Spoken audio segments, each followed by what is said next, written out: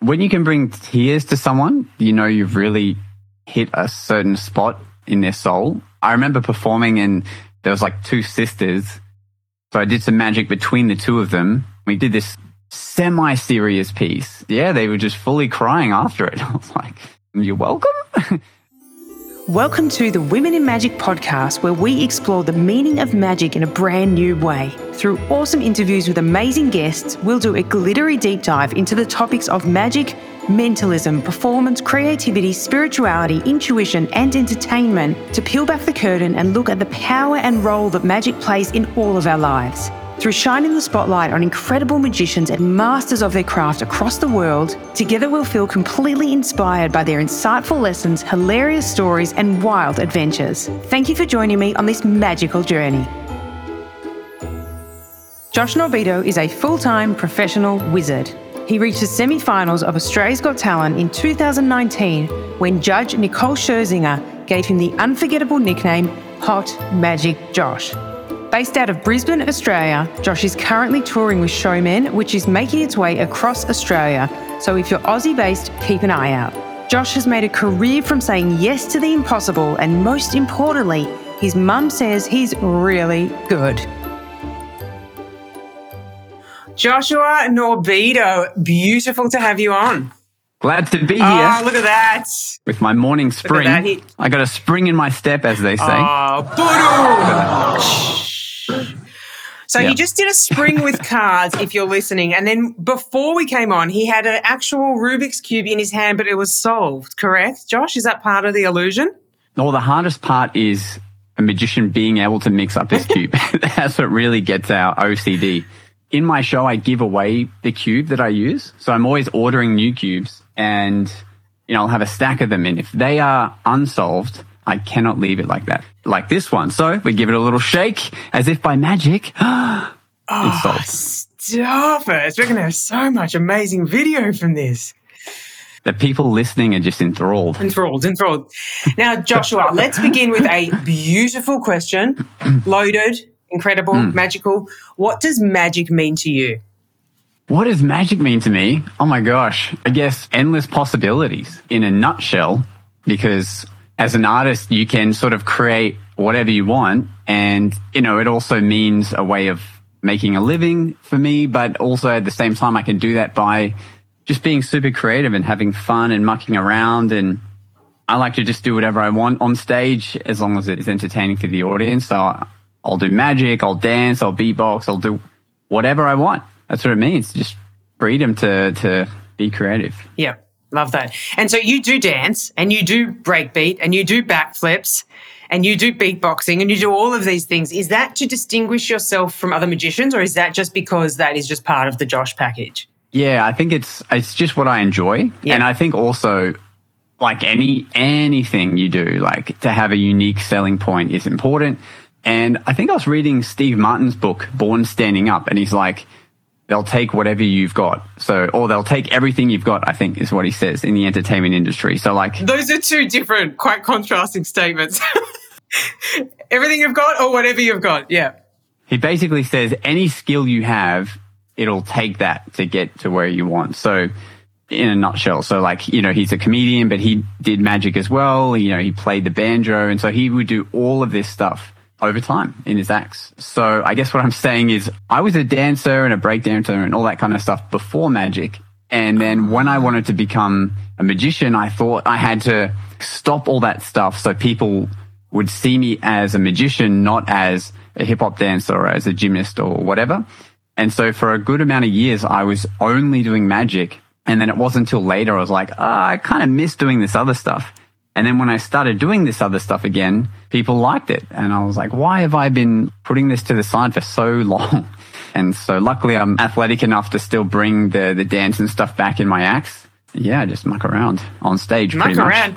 You flip. Yeah. You do like a full 180, 360 up in the air, twirly whirly. Have you ever damaged? Damaged a bone. Have you ever hurt anything? Throughout all my high school years, I was trained as a gymnast. So I learned everything correctly, and a backflip is pretty stable. You're not spinning too much. You're just going over. So as long as you just land straight, your joints are pretty safe. Just don't land on your head. That won't help you at all. But yeah, never really hurt myself. I've definitely hurt myself in training and practicing stuff, but never touch wood in an act. So yeah. Okay. Now, when did you fall in love with magic? I was a young lad and it was a sunny day. And Cue I was like, old school music. Yeah. I might even have some of those on my soundboard here. I have lots of little recalls of like seeing a magician and stuff when I was young, but the classic story of what happened to me was I was 10, I was given a magic set, which is such a classic move, and I forget everything from that except for one card trick. I remembered one card trick, I learnt it really well, and anytime I go to a friend's house or a family dinner or birthday, I would do this one card trick and people would react to it. And when people react to it, you feel good. And so you just want to do that card trick as much as you can. When I was 19, I got casted to be on this TV production called K9, which shot in South Bank. And it's like a spin-off of Doctor Who. And I'd never been on a production or anything in my life. I just had a day job as a sales consultant in like a fitness. I thought I was going to become a personal trainer when I first left school. And so I took a break from a 9-to-5 job and started working on this TV production, which was super weird. And I started just showing this card trick to all the crew on the site. And it only took me like a week until everyone had seen this card trick that they liked. But then the next week they were like, oh, what else can you do? What else can you do? One trick wonder?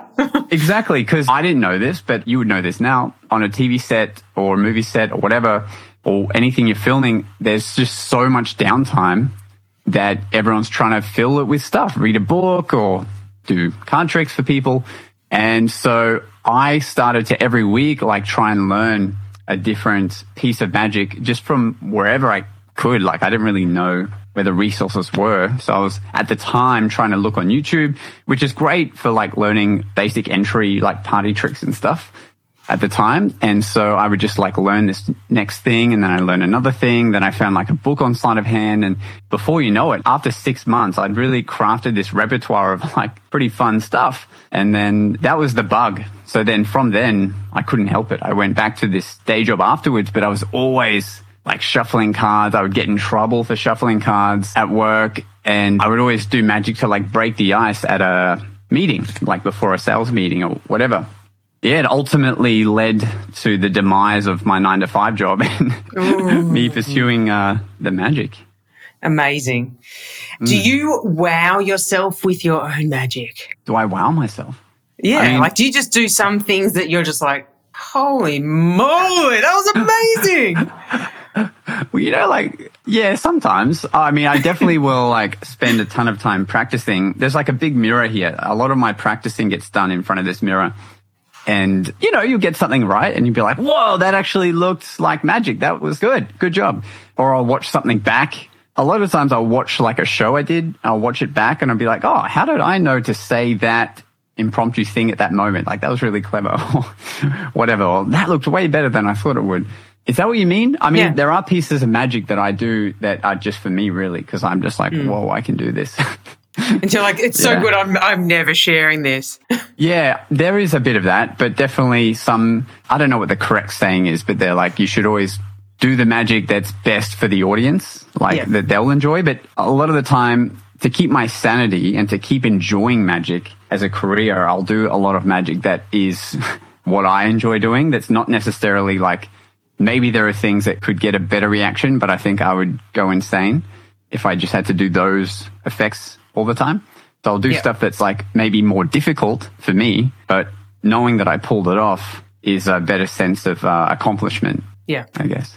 Yeah. What do you love most about magic?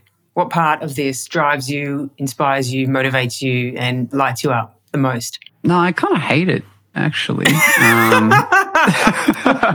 It's all just back to your 9-to-5, mate. Yeah, that's it. Oh, mate, I don't know if I could even function in a 9-to-5 anymore, to be honest. Every year I just try to do something that scares me or pushes me in terms of magic. So I guess that's what really inspires me is like, what's the next thing that I haven't done yet or would really push my limits? That inspires me to keep going. But then just seeing really good magic from other magicians inspires me, or magical things in other art forms. That inspires me to make more shows or to keep going. Because when you're doing it for a long time, you definitely have those dry spells where it's just, you haven't had any inspiration lately and you're like, oh, all right, go to the next show. And then you'll see some great act or some little piece or some video and you're just like, oh my God, all right, let me try and make the best show I can. An example would be the Jabberwockies. Let me take you back, guys. So America's Best Dance Crew was a TV show in America, and dance crews would come on and battle. It was really great. And then the first season ever, this dance crew named Jabberwockies, they all wear a white mask, so you can't tell which dancer's which, so you're forced to watch them as a whole. They won the very first season, and then from winning that season, they toured the world with their act, and then they landed a residency in Vegas, which they still have today.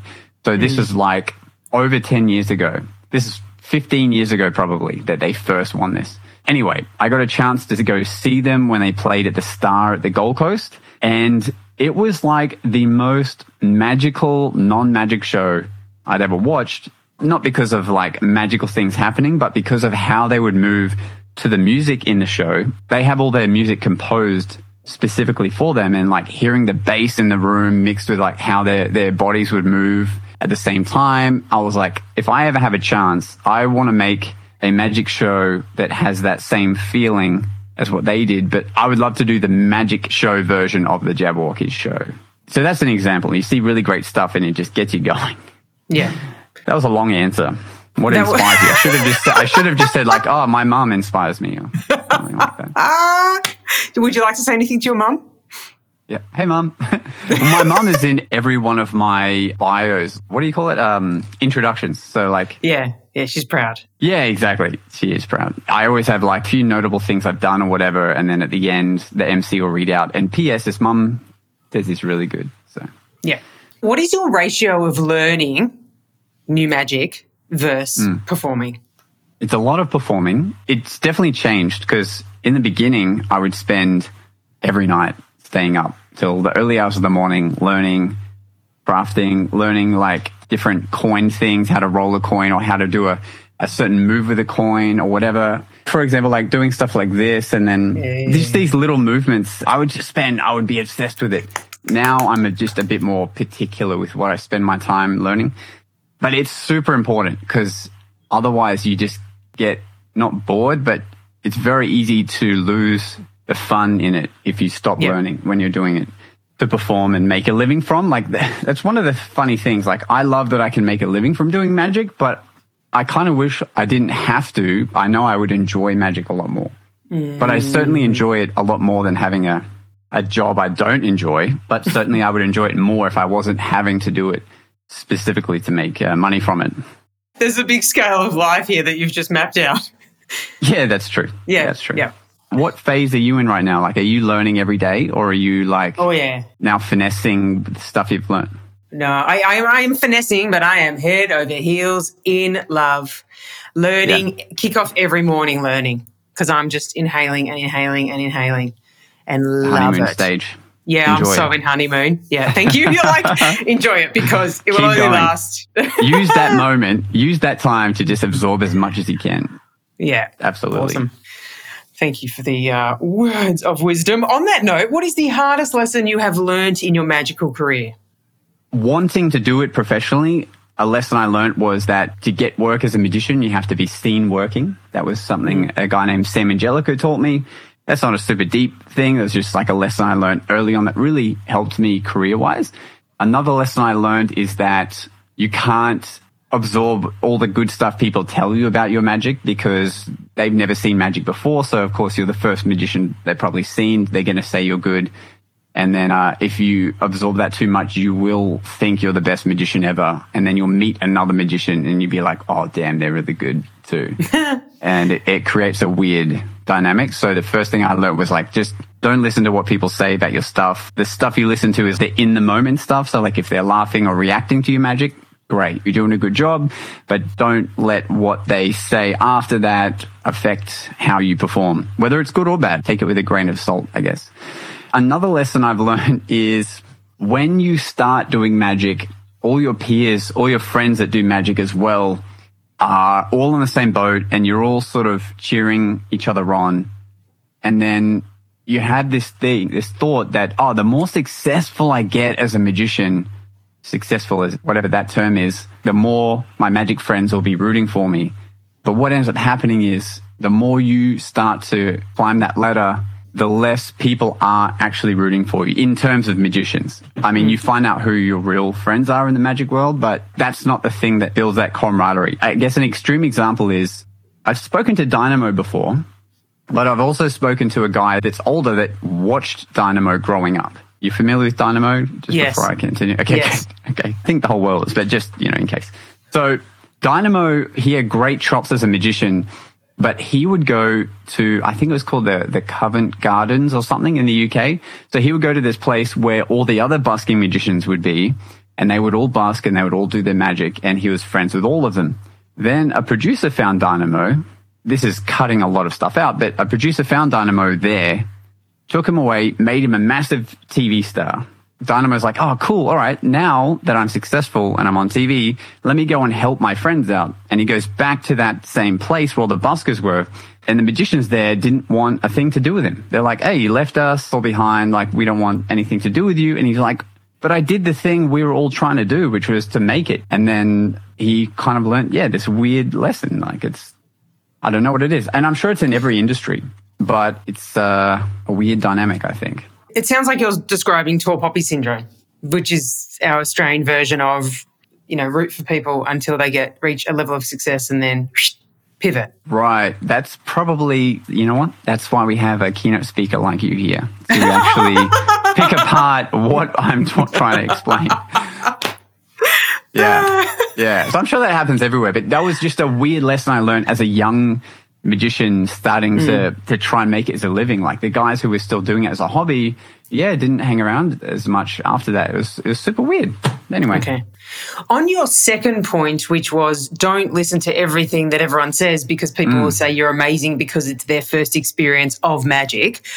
What is the most wonderful, as in wonder-full, experience that you have given to someone else, where you have just blown their mind that has just stayed with you forever? That's a good question. When you can bring tears to someone, you've really hit a certain spot in their soul. I remember performing and there was like two sisters. So I did some magic between the two of them.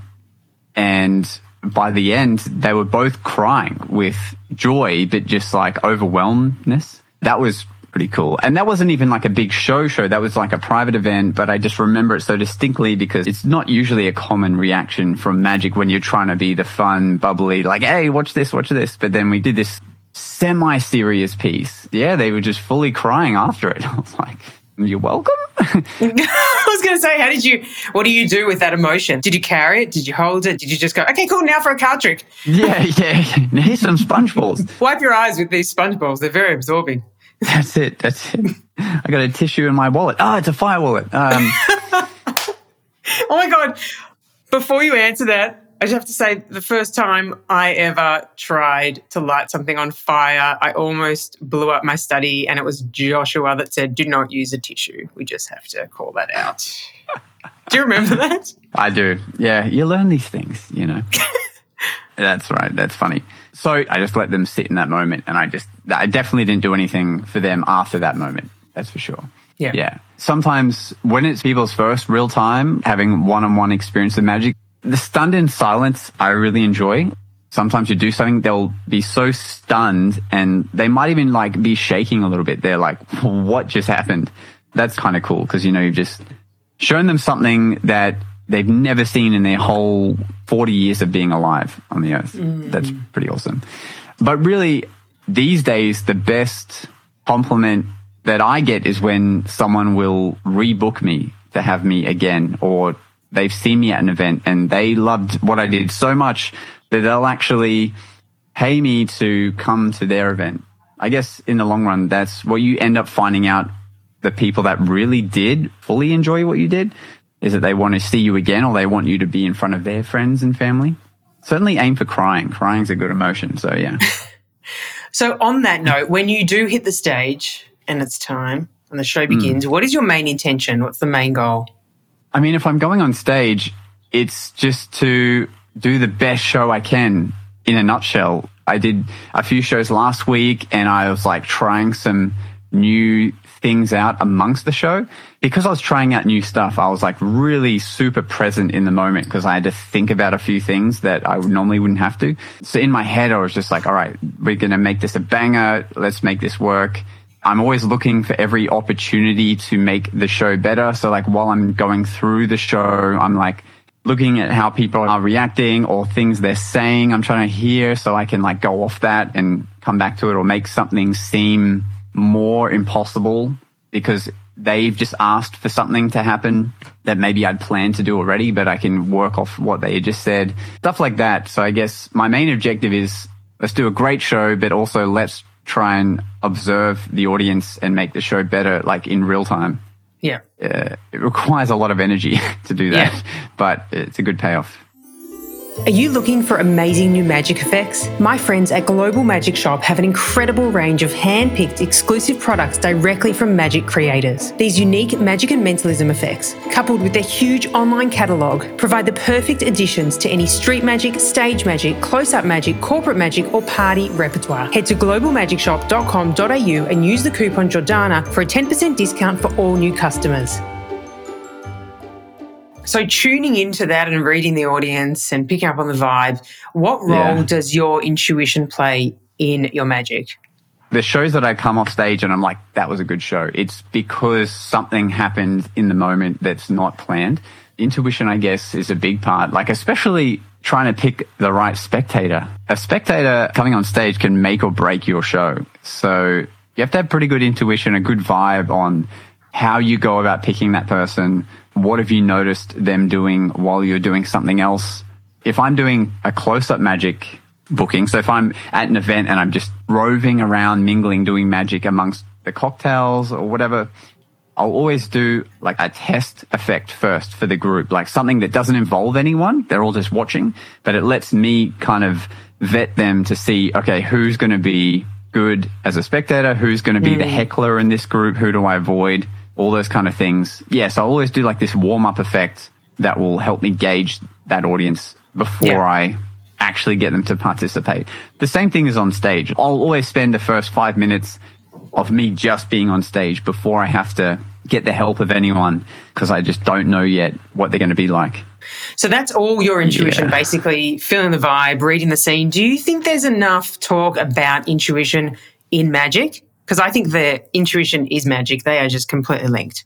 Yeah, sometimes weird stuff will happen, that you just don't even know how to explain yourself what happened, how you made something happen in the moment from intuition. It's wild. But yeah, it's probably not taught enough, but it's also like, how can you teach it unless you first get to the point of having a really good show or being comfortable with your show or having worked on your show? You can't really start with intuition first and then try and learn a show. I don't know, I guess there are steps. You kind of have to take the steps to be like, all right, what's next to make the show better? What's next? And then once you think your show is good, then the next bit is, how do we make the show better? And it's the audience that can do that. Yeah, which also comes from the better you get, the more you trust yourself, and the more we trust ourselves, the more we're in the moment. So that's the joy and the most beautiful part of performing, is being completely trusting in the experience and not having to think about what you need to do, which is where we're immersed in the magic. Totally. Yeah. What's that called? Unconscious competence. It's all happening and you can just focus on the extra stuff. And intuition. It's the same thing. I like it. Let's write a book about it. It's good. Dun, dun, dun, dun. Collaboration coming. Sorry about that. That was terrible. I don't sing yet. No, we can auto-tune it. It's fine. Oh, thank you. Yeah, he pulls out his magical musical keyboard for everything other than auto-tuning my voice. Thanks, Josh. Thanks for the support. Hey, I can only help my end, all right? I can't. But I don't sing. Ouch. You don't sing, but you do beatbox, which I was going to ask you for at the very end, but it's always a good time. So how about we make up for my unexpected vocals by just completely transforming this pod into a beatboxing moment of glory for yourself. All right, everyone, clap at home, all right? We like to move it, move it.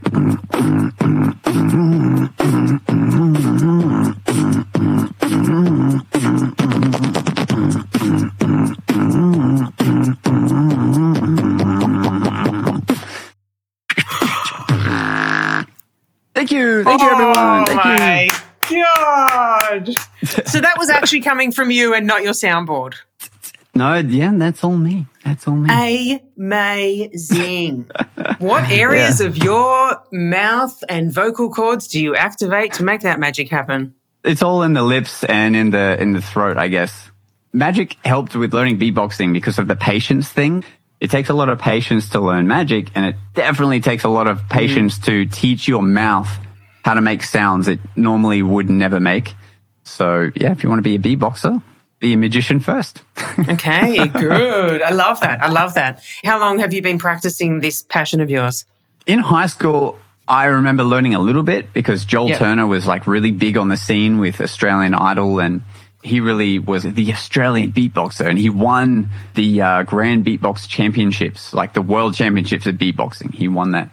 So I remember like learning a little bit, but it wasn't until I did Australia's Got Talent it would have filmed in 2018 or something originally. I always learnt how to do like the Snoop Dogg, like the beat, but I couldn't do a whole heap else. So in my magic acts, I used to just muck around and do that beat when the audience was like shuffling the deck of cards on stage or something. And then I did it on Australia's Got Talent.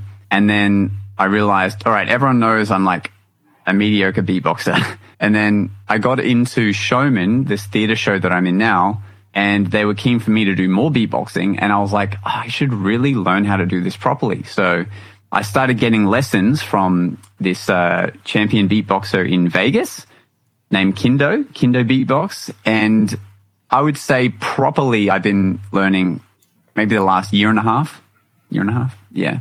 It's not a crazy long amount of time. It's just you have to be really consistent with practicing. Yeah, because you're basically, it's muscle memory in a brand new way. Totally. So there's a sound called the lip roll, and it sounds like this. Now, to make that sound, I swear to everyone that it took 3 months of me every moment of every day trying to make that sound. It's a muscle in your lip that doesn't exist yet. And to make that sound, I just had to every day make the stupidest sounds. Like my girlfriend was just like, what are you doing? We'd be in the car and I'm like making just really bad sounds with your mouth, like suction sounds. I can't even do it now because I can do this sound. I'm not. It was just like bad. And I'm like, one day this is going to sound good. Well, I just want to say for the 4 months that you put into that, we really appreciated that. That was special. I'll never forget it, Josh. That's why we do it. When it comes to all forms of entertainment, we often make judgments, which we happily hold until we've had a personal experience of this form of entertainment, whether it's music or comedy or magic, which changes our mind. So have you experienced people who have had a stereotype or a perception of magic and then you've just busted it and shattered it in front of their eyes? I feel like that happens every day. Yes. Right? Yeah. Every day. In fact, part of the reason for my branding is on my business card, it actually says that I'm an illusionist, not magician. Now, once I'm at the event, I'll say magician all day long. But initially when someone's booking me, I say illusionist because that already has a better perception in the general public. And it was advice I was given by another professional. But yeah, essentially like the word magician is thrown around a lot. And that can be associated with a kids' party magician, a wedding magician, a corporate magician, a Vegas magician, a busking magician. There's just too many variations that no one really, they're just going to think back to whatever the last magician was they saw, and that's what they think you are. But illusionist is a lot less common. So they think illusionist and they might think of the movie The Illusionist or illusions on stage. It has a better perception. On that note then, do you think that people appreciate magic?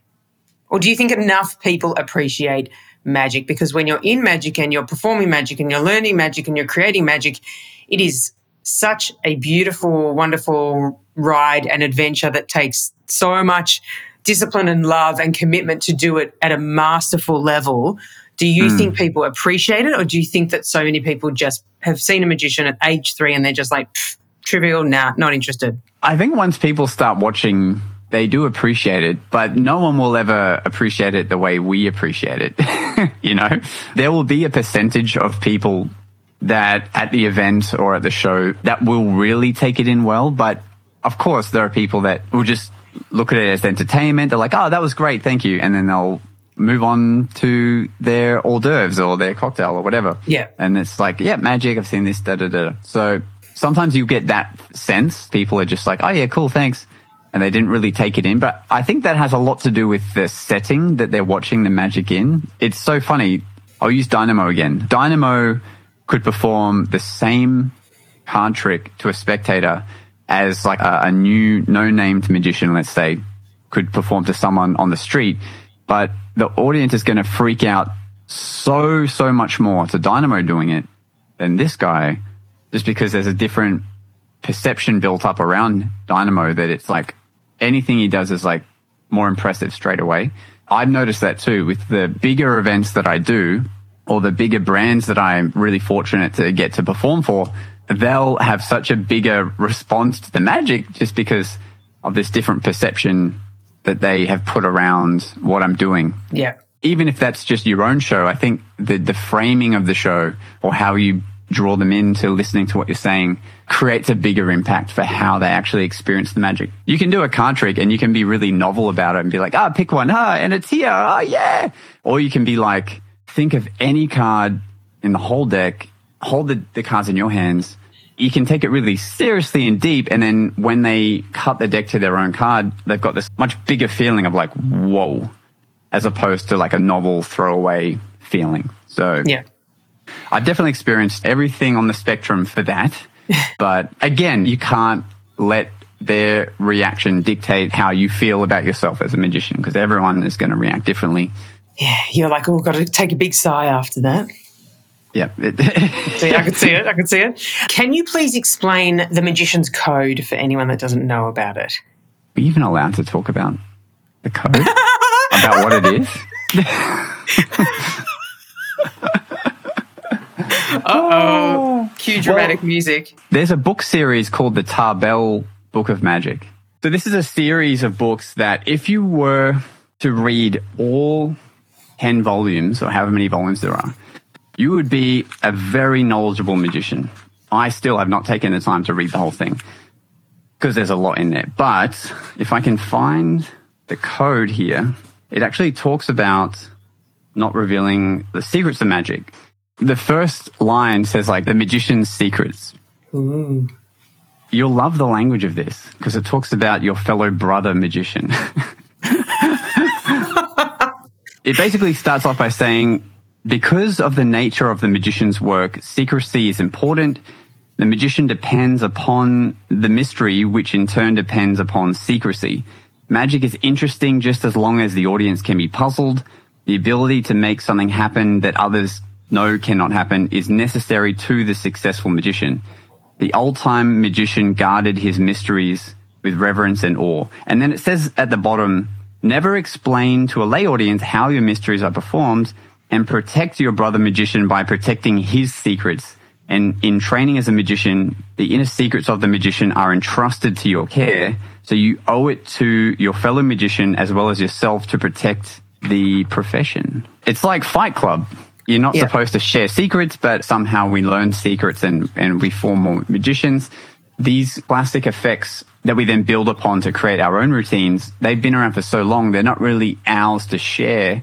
It's our job to learn them and then keep them as a secret is essentially what the code is. Yeah. Whether that's followed these days, I don't know. Social media has busted it up a lot, but I have a moral dilemma for you based on the code. Oh, boy. Okay, so what do you do if a father comes up to you after a show and says, amazing, amazing, amazing, I loved it, I would love to teach it to my 8-year-old son, can you show me? I think I mentioned earlier, like YouTube is a good platform to learn like introductory magic. We've got the handball here, ladies and gentlemen. Yeah. Well, here's the thing. If the father came up and said that to me, I'm not going to teach him the best thing that I know that is going to take him a year of learning to do. I'm probably going to go with some kind of party trick that's something that I'm okay with him learning because it's like a basic thing that you would find in like a library, a bookstore, like 101 magic tricks. I'd probably show him something like that, something novel, something introductory that I would be okay with. Because like the more magic that gets out there, the more people see magic, the better it is for everyone. So I would probably show him just something easy that he can show his son and then kind of leave it at that. Yeah. Okay. Yeah. Good What answer. would you do? Good answer. I would say, do you want to become a magician? And then they would say no. And I say, I would say, I'm sorry, I can't do it. I would say, unless is your child here and do they want to learn magic? And if I can teach it directly to them and they genuinely want to become a magician, that would sort of be how I'd fit around that. There's a good line you can kind of use. It's cheeky, but you can say, when they say, oh, can you teach me how to do a trick? And you can be like, I don't know, can you keep a secret? And they go, yeah, I can. And then you go, so can I. And then you walk away. Yes. That is a good one. Can I answer the question again? Yeah. So let's, talking about the title of this podcast, Women in Magic, there is clearly an imbalance between men and women in the magic industry. Why do you think the scales are so out of whack? That's such an open question. Where do we begin? You know, I saw something interesting. Knowing I was coming on this podcast, it was so timely. There was a post about the magic circle in the UK, and it's only been since, I want to say, 1992 that they actually allowed females to become members of the club. It was always like a men's club before that. And only this year has the first ever female been awarded like the president of the Magic Circle. So a female is the president of the Magic Circle in the UK right now, but it's the first time that's ever happened, which is super interesting. It's great. Times are changing and that's awesome. But like, oh my God, it's taken a long time. Really long time. So the initial question is why the imbalance? Yeah. Why do you think it's so out of whack? Because the industry is very different to a lot of others and you only really learn it when you're in it. Yeah. There's just way more men. I mean, you can see it from the outside, but once you're in it, you're like, wow.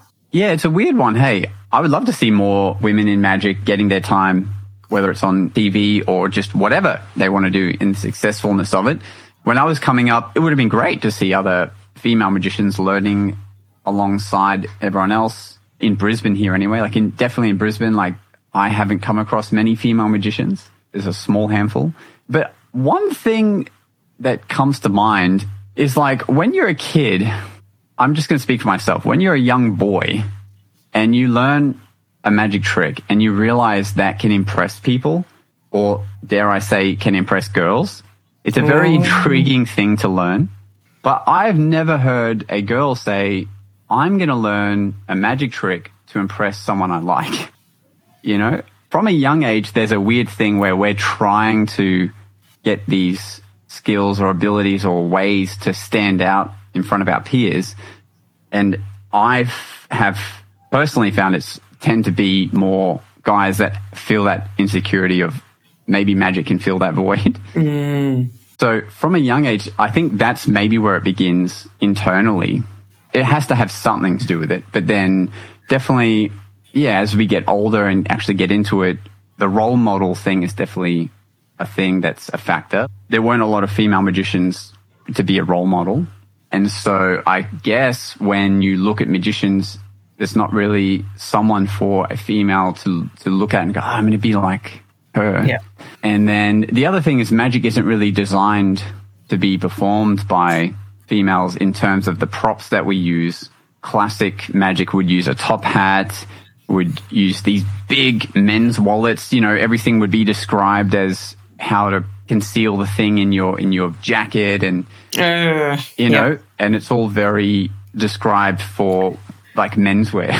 That definitely would stop you, being able to learn or interested in learning a lot of the magic, especially back then. These days, suits and stuff aren't required as much for magic, but definitely back then, like I can imagine reading a thing and it's like, you must palm the card into your inner breast pocket and then pull out your suit wallet and da-da-da. And if I was a female reading that, I'd be like, well, okay, can't do any of that stuff. We actually spoke outside of this podcast about the fact that I would never use just a plain, sad, brown or black wallet. I need sparkles. I need glitter. I need... Yeah. Exactly. So, yes, you raise a very excellent point there. Yes. So between those things, I think that's played a pretty big factor. These days, slowly, it's been great to see. I mean, I don't feel like there's still that time of day waiting for the first like real world-known female magician. I don't think that's happened yet, like the Copperfields or the David Blaine's Dynamo, that kind of thing. I think there's still a place for the first female house-named brand magician. But certainly there's great acts coming up now. Places like America's Got Talent and Britain's Got Talent and stuff have been great for showcasing these females doing really great magic. But yeah, slowly I am seeing more and more really great acts, but it's a slow process. Yeah. But locally, I think it's still an issue locally. Like if I was to go to our local magic club, I'm not seeing more than 2 females there, you know? Yeah. Because there are amazingly, incredibly talented female magicians across the world that I am discovering through this podcast. But if I mention their names, most people know them, which is, true. Which means there is a lot of room for growth, but also ask the question, why? Yeah. Yeah. Do you think that the magic industry can do anything to encourage more females in? The magic industry as a whole, I don't know who's like the in charge person to be able to make that decision. But I will say, when I went to... Is there not a name in Tarbell's series? No? Oh. Hang on a second. Di Vernon, I think, but he's gone now. So Magic Live, one of the biggest magic conventions in the world, where we all come together and geek out for a week doing magic. They have seminars every day, and they bring on great people to like lecture and talk about magic. And then they have a gala where they showcase magic from around the world that we wouldn't normally have the chance to go and see live. And when I went to this gala, so this is held in Vegas, the most talked about act was the female dove magic manipulating act. And she's from Korea, and she did the most incredible act I've ever seen. Got a standing ovation. Everyone had goosebumps, and she was like the most talked about act. And then I believe she went to win FISM. She won an award at FISM last year, which for Muggles is the Olympics of Magic. But imagine this. We've heard about producing doves before. We don't work with doves that much these days. People are all, how are they being treated? They get treated way better than us. Typically, if you were learning a dove act, you would need a big jacket because, I'm not going to say why, but doves, they get cold and they need jackets. But this girl came out in a sparkly, body-tight leotard, like full-body leotard costume that has no jacket, would be very cold. And somehow she starts producing multiple doves. And then at one point, she goes upside down. So she's doing a handstand, and she produces we call it a silk fountain. It looks like you have a silk. You start shaking it. More and more silk start to flow out of it, kind of like a flower blooming. And it keeps changing colors. It's really beautiful to watch. She's doing this with her feet. Like she's upside down and her foot is doing the shaking. And then at the end of the silk fountain, a dove pops out of the silk and it's sitting on her foot. And she's upside down still. Wow. And then her other foot comes over, grabs the dove, and she splits it into 2 doves upside down. Where does a dove come from when you're upside down and it's just your bare foot? It's freaking magic, man. Anyway, people went crazy. So in terms of the magic community as a whole, in that moment, that was great because that was a massive majority of the magic community, and they all just saw how amazing that was. And now, no doubt, she'll be touring that act for the rest of her life. It was incredible. I don't know the answer, how the magic community can sort of encourage it more, other than spotlighting the female talents that are out there, maybe more. I think I shared with you, there was a festival that I can't remember where, that specifically focuses on women in magic. That was really cool. That was really great. Yeah, I mean, I think slowly it'll keep happening, We just need good magic. Whoever's going to do that, that's what we need, Yeah, amazing. Thank you so much, Josh. You're amazing, and I can't wait until I actually see you in person. But it's been an absolute joy. Thank you for sharing everything that you've so generously shared today. My pleasure. Best of luck with your podcast. If anyone's interested, The Magic Guys, quite conflicting to women in magic. The Magic Guys. We do a podcast as well. Love seeing more magic getting spread around. I think you're doing a great job. And I look forward to your magic special, Magic for Strangers. And I believe there's something else that you'd like to share with me, with our listeners. The theatre show that I'm a part of, Showman, we're playing in the biggest theatre in our hometown, which is called QPAC. Really looking forward to that and bringing magic just to like a bigger audience. That's the next thing, I guess, coming up for me that I'm excited and nervous and anxious about. It's going to be fun here in Brisbane.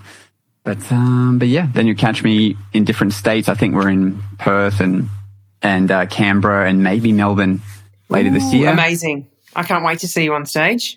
No doubt. And we'll finally reunite in person once again. Yes. I cannot wait. Thank you so much, Josh. You are a legend. My pleasure. To learn more about Josh's magic, you can find a link to his website, his tour Showman, and links to his social media accounts in the episode show notes. Thank you so much for listening and joining our adventure. If you enjoyed this episode, please leave a star rating and a review because it will absolutely help spread the magic to more people. Catch you next episode.